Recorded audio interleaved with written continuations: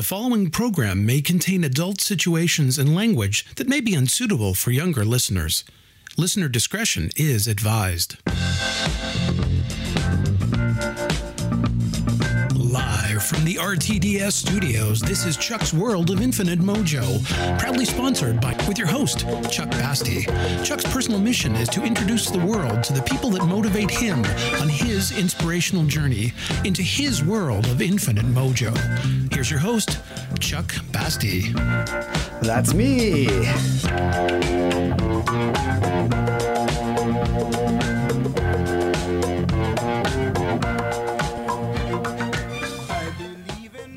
Almost impossible not to dance to that. You know, I got to redo that intro. I'm forgetting one thing. What's that? The Esquire. It is missing from that intro.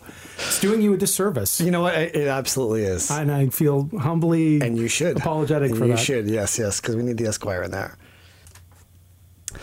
So we're getting ready for the free agency market in the NHL world, July 1st, and the NHL draft is done in Philadelphia this weekend. We've got Mark Osborne, former Toronto Maple Leaf and Leafs TV analyst and commentator, on board with us today to talk about the Maple Leafs crush last year and the rebuilding. The Leafs are going to be loading up, aren't they? Oh, yeah. They're loading, Jerry. They're loading. Yeah, pant load maybe, but we'll see how well they do this year. Yeah, and we're going to talk with Mark about the changes in the brass with Shanahan coming in and Tim Leiweke and switching it all up and see what we're going to have in October. But didn't we do this a couple of years ago when we got the other guy You in? wait and see. This year, I'm going to actually put my finger down and say... The truculence guy. Yeah, the truculence. Yeah, we need to be more truculent. Yeah, Brian Burke. No, this is a different approach. We're not going to go with the domination of Brian Burke. We're going to go with the creativity and leadership of Tim Leiweke. So. And then Shanahan's just going to drag him into the hall and punch the hell out of them, right? No, Shanahan's the guy who Leiweke's actually said, hey, here's a winner here. He's proven it many times. Hall of Famer coming inside, and how can we do things differently in Toronto? Awesome. Let's get him on the phone. You're listening to Chuck's World of Infinite Mojo on Listen Up Talk Radio and RTDS. Hi, it's Paul Cavalcante, host of The Vinyl Experience, with a couple of magic numbers for you to remember. This is real simple. Are you ready? Here we go. 9 and 3. Every Sunday at 9 a.m., 3 p.m., 9 p.m., and for good measure, 3 a.m. on Monday. This is all Eastern Time. Your times for The Vinyl Experience.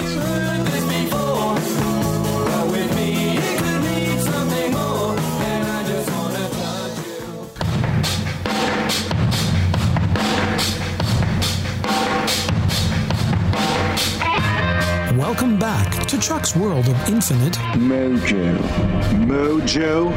Mojo. Mojo! Yeah, we stole that. Now, back to the show. Welcome back to the previously mentioned Chuck's World of Infinite Mojo on Listen Up Talk Radio. That's me. It is you. So we shouldn't be talking about hockey right now because it's the end of June, but we have the NHL draft coming up down in Philadelphia this weekend. It's like NHL is like 364 days a year. And it should be. It's the greatest, fastest, most... I'm watching soccer these days. I'm just like, you know what? That sport would be amazing if you took the pitch, you halved it, you took 11 players and went to 6, took away the grass, put it on ice, gave them 6 and a puck instead of a ball. You had the greatest, fastest sport in the entire world right there. So you're kicking a soccer ball in skates? Well, no, you just missed my joke about, transforming soccer to hockey, but thank you, Todd, for that. I was trying to reimagine it, No, I'm trying to take soccer and say you can make a few changes to it, make it the greatest sport in the world, which is hockey. Yeah. And the world doesn't seem to understand that. But my next guest actually does get that. He does understand it. He's a former Toronto Maple Leaf himself, 2-time. And he's also currently with the Toronto Maple Leafs Alumni Association, and as well, he's a Leafs commentator on Leafs TV. Mark Osborne, are you joining us today? I'm hearing you. I'm live and in person, Chuckles. I love that. I love that. So listen, Mark, we're going to talk to you today, and I'm going to actually put all the onus on top of you. Yeah. Because you and I went to the Flyers game March the 8th, and that was the last game before the Leafs actually packed it in. And they went on a horrendous slide after that game, so I'm going to take all responsibility for that. And in your eyes...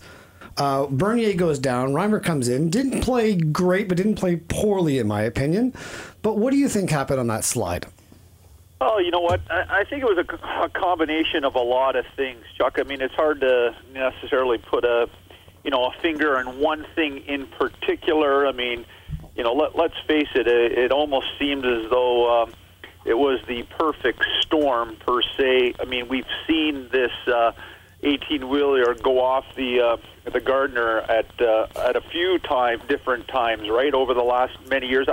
I don't think anyone saw this one actually unfolding and coming because of, up until the point of which you mentioned, the Leafs season had been, going pretty well, as would be, and you could say that they would be right in the hunt with the majority of teams in the Eastern Conference until, yes, that injury occurred with, Jonathan Bernier during the LA game. If you remember, the Leafs were on that road trip to death in Southern California. They ended up winning 2 out of 3 games there, much to everybody's surprise. Reimer came in that LA game. When Bernier got hurt, stood on his head. Yeah. The Leafs then had to travel all the way to Washington, and that's a long trip, coast to coast. Didn't have their legs. I thought Reims actually played not too badly. It was then against the Grand Rapids Griffins, with the next part of their final journey on this road trip against Detroit, where Randy made some comments about Reims' performance. Yeah. Reims' agent got involved in that. I think really created a nice media frenzy here in Toronto, which I think touched off a bunch of things. The schedule became just as tough. I think the Leafs were either fatigued or tired. It seemed like, Randy was riding his horses. It caught up with them with, Van Riemsdyk and Kessel. Reims was average at best. And then it fell apart. It fell apart like no one could imagine. And I think the most disappointing thing, even though with about 5 or 6 games to go, there was still a chance that they might be able to run the table. But if you remember, Winnipeg came into town with about 4 games to go, and they basically mailed it in. And I think that just typified the iceberg of the lack thereof of leadership and character on this team, which ended up causing a form of change when Shanahan came in and so forth and so on. I mean, I know that's a long-winded answer, but that's kind of a synopsis of what occurred and where things are now headed with the same coach in place and the same personnel, and we enter the draft, and let's see how this team changes over the course of this summer with Shanahan as president now. Yeah, and I remember when you and I were sitting in the morning skate for the Winnipeg game, and I asked you what the score of the game was going to be, and you said they're going to mail it in, and they actually did mail it in. Moving forward from that, it was kind of like everyone just said, okay, let's look forward to the next season. Yeah. So I was actually really surprised that they kept Carlisle, because they had a chance to bring in another coach, at least have some interviews, have some talks around, and they renewed his contract. So what do you see moving forward with Randy Carlisle now? Well, obviously it was an interesting move. To use the argument, maybe when Randy first took the job, just over a couple of years ago, when he came in and was basically given Scott Gordon and Greg Cronin as his assistant coaches. Yeah. Yes, he brought in Dave Farish, but usually when you give a coach a job, he gets to select and bring in his staff. Yeah. Successful real first year, although it shortened season, the lockout occurred. The collapse in Boston and all that, but there was some optimism to build on. I look at this team that's been assembled thus far, and I see Randy. I played with Randy. I know he's an old school, demanding. Communication is a little bit different, maybe. But the way Randy communicates is like he spells it out and lets the players decide. It's kind of black and white for Randy, and yet now I saw the team basically, I think, tune him out, and for him now to come back, with this current group in place is a surprising thing. But maybe there's assistants that get named, that may be able to be the buffer and improve the lines of communication, because I did not see that in a positive role with the assistant coaches that they had. So, Randy still is a good coach, but yet this personnel, The core group of players, which he got some good out of, there were positives with Van Riemsdyk and Kessel and Bernier. So I think at the end of the day, they're giving Randy another opportunity, and let's see where this team goes from here. Well, moving forward inside of that, we've got a lot of working on to do. I would say that with JVR, Kessel, obviously you got Lupul as well. Bernier, you got the top line and Lupul. Yeah. That to me, you're going to build around. So that leaves a whole lot of other people left. And I want to stick on Kadri right now because I don't see Kadri fitting into the equation. When you and I were down at the Marlies game, we had a chance to talk to John Ferguson Jr. And I was asking him, he's a scout for the San Jose Sharks now.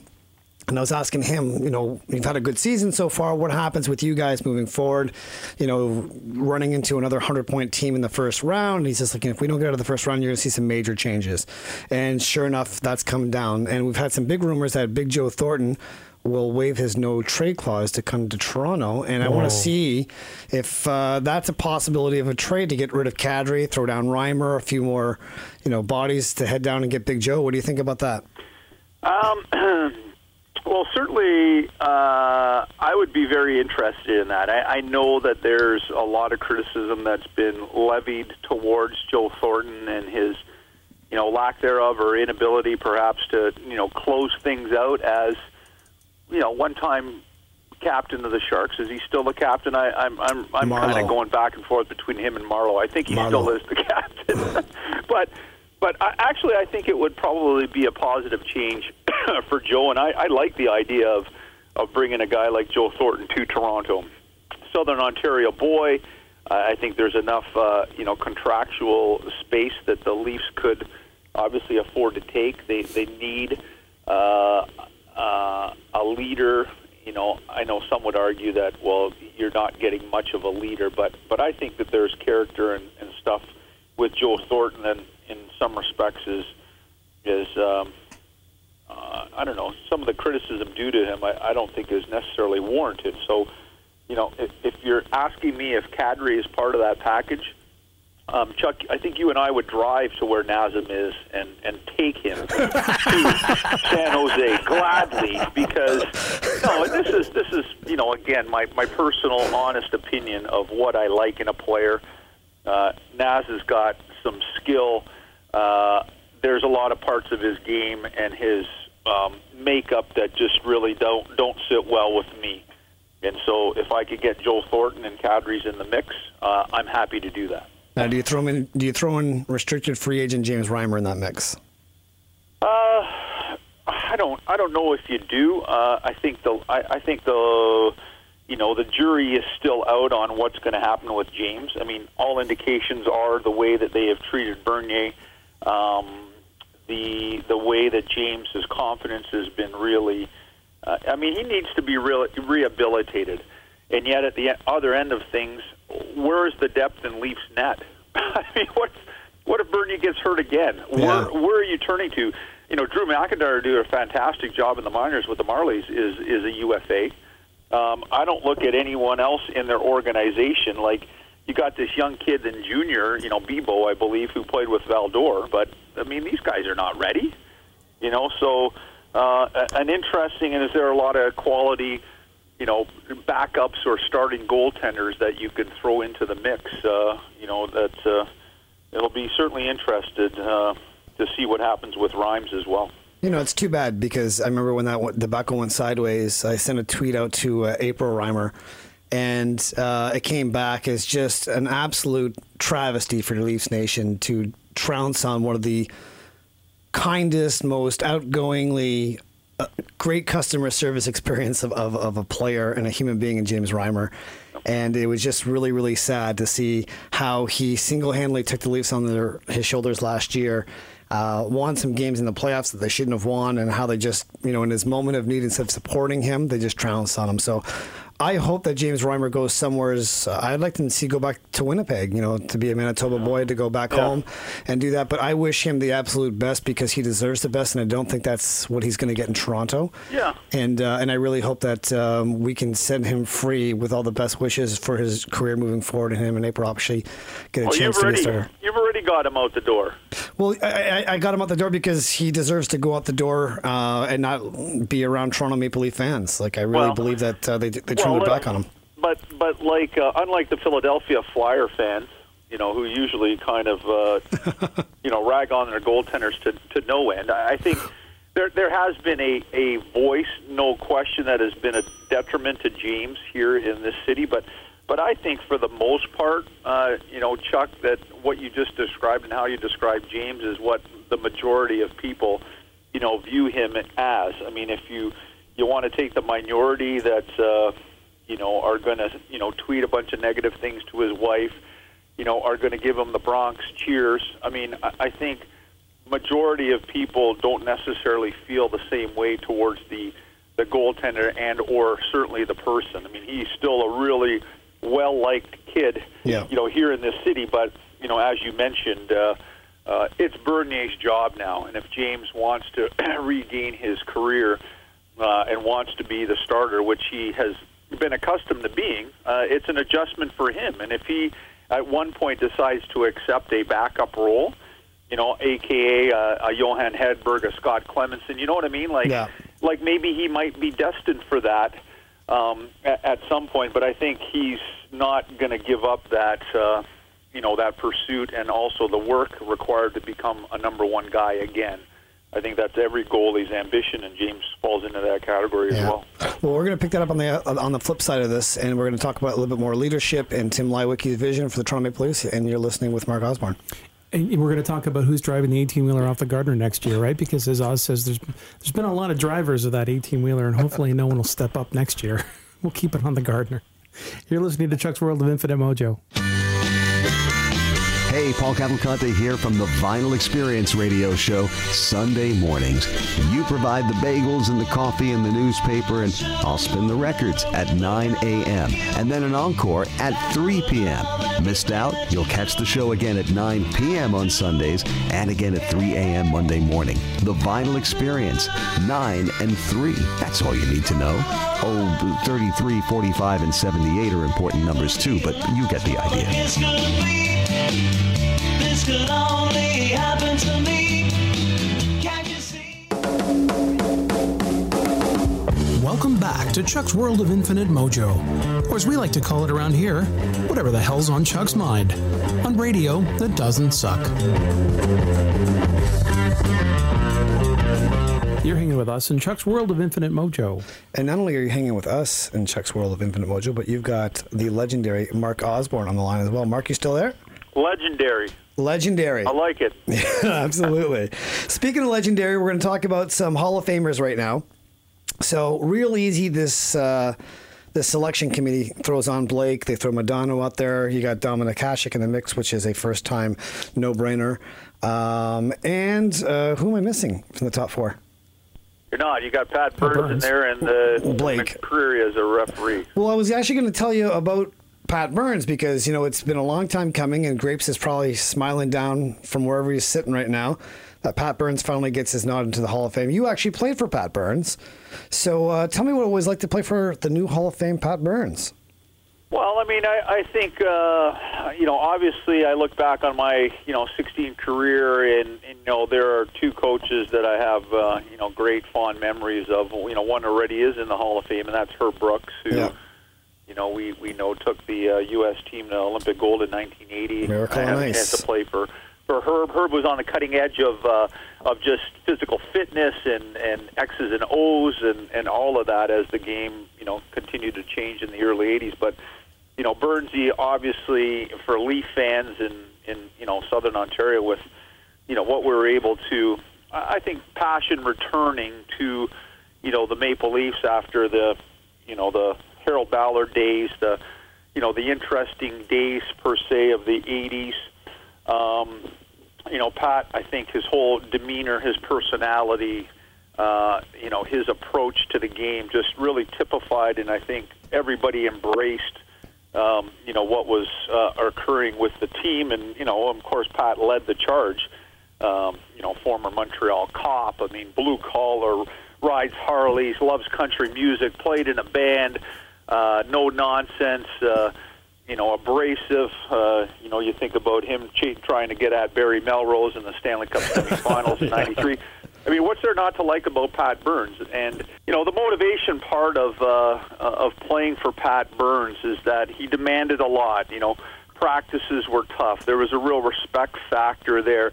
Deep down as a player, there was always that sense of, oh no, what practice is going to be like tomorrow, boys, if we don't get our act together, or, so there was a healthy, almost like a father-son fear where you had respect for your dad, and I remember as a kid, like my dad coming down the hallway and you can hear that belt jingling, you're going to get it. So, yeah. Burnsy, took that same approach, and I've told others that, but there was also a personal and a human side of him that, unlike a Scotty Bowman, which would never look a player in the eye, or a Mike Keenan, or, a John Tortorella that would, a Ron Wilson be condescending to some players, think about it. Think about it in these terms. We refer to a John Tortorella, just if you remember how he told Carl Hagelin he absolutely stunk, Yeah. And that was his player. Pat would never do that. And so, we have a guy who, and arguably so, may have been, selected a number of years ago, was not, and yet, gets his due, albeit, it's for his family now. Posthumously, yeah. And yet we're obviously very fond of Pat because all of us as players love playing for him. Well, getting you guys back to the form that you had in 92-93 when you made the back-to-back conference finals, we got the draft coming up in Philadelphia this weekend. So what do you think the Leafs are really shopping for right now? What do you think moves sideways or happens between now and then, or July 1st for free agency signing that changes the lineup in October? Yeah. Well, I mean, I think when you listen to others, I think, almost this has become a very intriguing part of, the NHL calendar where, it used to be that, there wasn't a lot of things per se that necessarily would occur at draft time, especially when we've got into this cap era. But I think the last couple of years we've seen some movement, which has been kind of neat. You go back to last year, I was in the draft at New Jersey where, Corey Schneider gets traded to Jersey. That was a significant move. Yeah. And so then you see with the Leafs and the promise already from, Tim Leiweke and, Brendan Shanahan, there are going to be some changes. They've got players that are UFAs that they need to consider signing. What about a David Bolin? What's going to happen with James Reimer? Are they going to test free agency? Are they going to move up the draft? What about Dion Phaneuf? I mean, there's a lot of things that have been already surfacing about the Leafs, but yet, if they stay in their 8th draft position, they're obviously going to get the best player that's available. I never believe that teams necessarily draft based on positional needs. You draft the best player regardless. Yeah. I think the Leafs will fall into that category. They need, obviously help on a number of fronts, and so let's see how that all plays out. And if in fact there's any movement with the Leafs moving up in the draft, as they're certainly interested in the first overall pick and could use a guy like Ekblad from Barrie on defense. So give me point blank, give me the lineup changes that you see that are not going to be in the lineup from what we had in April to what you see in opening day in October. Who's not going to be there? Who's gone? Who's staying? Point blank changes. You're asking me to be a soothsayer. You're like good a at that. Kreskin, You're good at that. Kreskin, I like that. Yeah. Huh? You're good at that. Well, I mean, I think, first and foremost, I looked at there's going to be a change in the center ice position, and I'd be surprised if Nazem Kadri's back. Okay, so he's gone. There's one position. I think they really like to sign David Bolin, but yet I think from just a management standpoint or a fiscal responsibility standpoint, coming back from that injury, Yeah. You know, where does David Bolin, what is his monetary value? I think he's got leadership. I think he plays at both ends of the ice. There's a lot of to like about David Bolin, but can he rebound back from another significant injury? And, of course, the mulligan is out for David Clarkson. They're going to give him another opportunity. So, you know, I think hope it works out. That's the intriguing part for me. What about Dion Phaneuf? Does he go to a second-line role and have a first-line pairing being brought in? Yeah, who's that? How are you going to bring a first-line pairing, Chuck? Okay, so I'm not asking you to do it, Oz. I'm just asking you, like, hey, listen, you know what? Here's the thing with me. Phaneuf is, you know, first of all, I don't really like him so much. Yeah. It's not like we actually call each other, but at the same time, I'll give him his acknowledgement for playing a first-line pairing when he's not a first-line pairing defenseman. He's been playing way too many minutes, 8 or 7, 10 minutes more than he should be playing on a second pairing, and he's taking it on the chin everywhere because of that, and that's not fair to him. So if you're able to find somebody who's got some leadership, and I'm going to say he's not your leader in your dressing room, so you need to bring in a leader. You need to make things move. Lywicki's a guy who's going to do it. He's got Shanahan in his back pocket who's going to get out there and do it. Give me some leadership moving forward. Who do they bring in that's got some leadership? Well, you know what? I'm on the same page with you. You know, from just a pure, you know, captain that, you know, having lived through the Doug Gilmour, Matt Sundin, Wendell Clark era, I mean, I know it was a risk that Brian Burke took, and they were hoping that Dion's game could go from where it kind of regressed in Calgary to you know, finding himself or giving him some responsibility, some maturity. I don't think Dion's a bad defenseman. Like he's a second pairing defenseman. You know, huh? He's a second pairing defenseman at best. Okay. Let's go through all the other 29 teams in the National Hockey League, and I'll say, okay, you might be able to come up with half of those teams that have top pairing defensemen. So yeah, you know, he, you know, whether on a great team, you know, is he?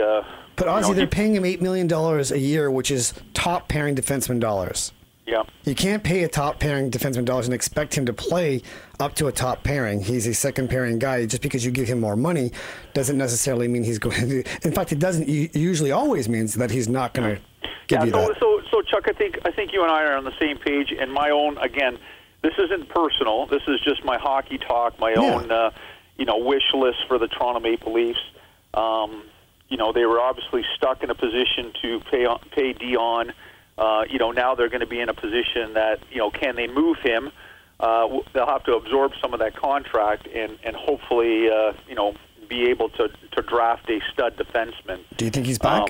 But yet the question will be, you know, a void of leadership on that team still. Like, you're just not going to go find a free agent. Yeah. You're not going to be able to get a guy of character.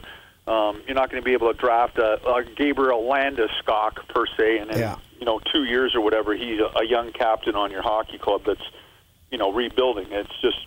Do you think Dion Phaneuf comes back? And does he have the C next year? You know what? I think anything is possible. And so I'm just as intrigued as each of you. I could see Dion moving, and I go, that didn't surprise me. I could see Dion staying because... you know, again, internally they've you know, squashed all the rumors of no, you're here, teams wanted you, but we want to build it with you, and that's what Dion will move forward with. So. Does he have the captaincy next year? Is he the captain? Yeah. I think the only way that I think if he stays here, he's the captain. If he you're not taking the captain away from him and taking it and keeping him. This isn't Rick Vive of 1985. No way, it won't work. It'll be they'll basically crucify him. It would just be the worst thing ever. Can you imagine that? No. Okay. Here's where we're going to agree to disagree. I'm going to go online on the radio show here and put my neck on the line. Okay. And tell you they're going to take away the captaincy because Tim Lywicki will not have a captain of leadership that's going to poison the dressing room like Dion Phaneuf. And he's going to take the captaincy, but Dion's going to remain a Maple Leaf. Well, here's the thing. Like, on that side, you're actually doing Dion a favor by taking the captaincy away from him because God knows, being in Toronto as a Toronto Maple Leaf, that is a huge responsibility that Dion does not have the tools to deal with. and you're actually going to reward him by taking the attention off of him. It's going to hurt a little bit in the very beginning, but it's like minor surgery. It's going to hurt a little bit for long-term gain.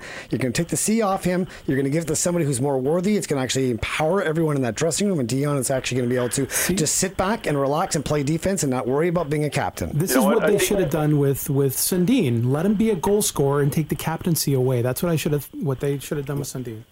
Well, you know what? It happened in San Jose with Marleau and Thornton. Yeah, and Marleau's the worst leader ever. It happened in San Jose, Northern California, on the Monterey Peninsula when everybody's golfing at Pebble Beach. Yeah, but Marleau is the worst captain ever. And everyone will tell you that Marleau is the worst captain ever. He's got no work ethic. He doesn't have a whole lot of leadership. Are you kidding me? Just because he can put pucks in nets doesn't mean he's a great leader. Like, people standing up who are being leaders are usually not the goal scorers. Right. They're Mark Messier, so even though he scored a few goals. Yeah.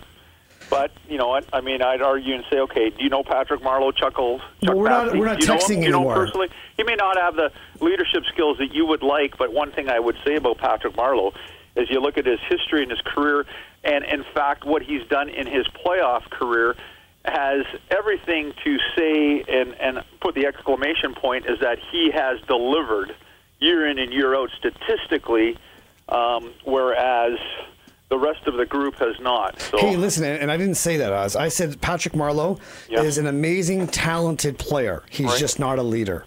Okay, that's fine. You know, he's let not him score. He's a good player. So you can say the same thing about Phil Kessel. He's the worst leader ever. Like, I wouldn't put an A on Phil Kessel. Yeah, I know. So there you go. Some players we can't make them more than what they are. You have so we got to accept them with what they are. Absolutely. You said the word there. You have to accept them for who they are and realize that you put an A or a C on Phil Kessel and you just take away his focus on putting pucks in the net and sit there and let him just do what he's good at doing and don't give him leadership because he doesn't have the tools to deal with it. Amen. Yes. Well, Mark, I want to thank you for being on the show today. It's a pleasure as always. I love your insight. I love your candor, and I love how frank you are. And we're going to have you back real soon. Well, I know. And believe me, Chuck, you may get more honesty with me as the show goes on. And after July 1st, I can't wait to hear it. Okay. Take care, guys. You were holding back, were you, Mark, today? No, never. We will catch you. Okay, guys, have a good day, buddy. Okay, see you later, eh? We'll catch you right back here next Tuesday on Chuck's World of Infinite Mojo. Thank you for spending time with Chuck in his infinite world of mojo. If you'd like to get in touch with Chuck or Todd, the email address is feedback@radiothatdoesn'tsuck.com or call the feedback line 866-269-6155.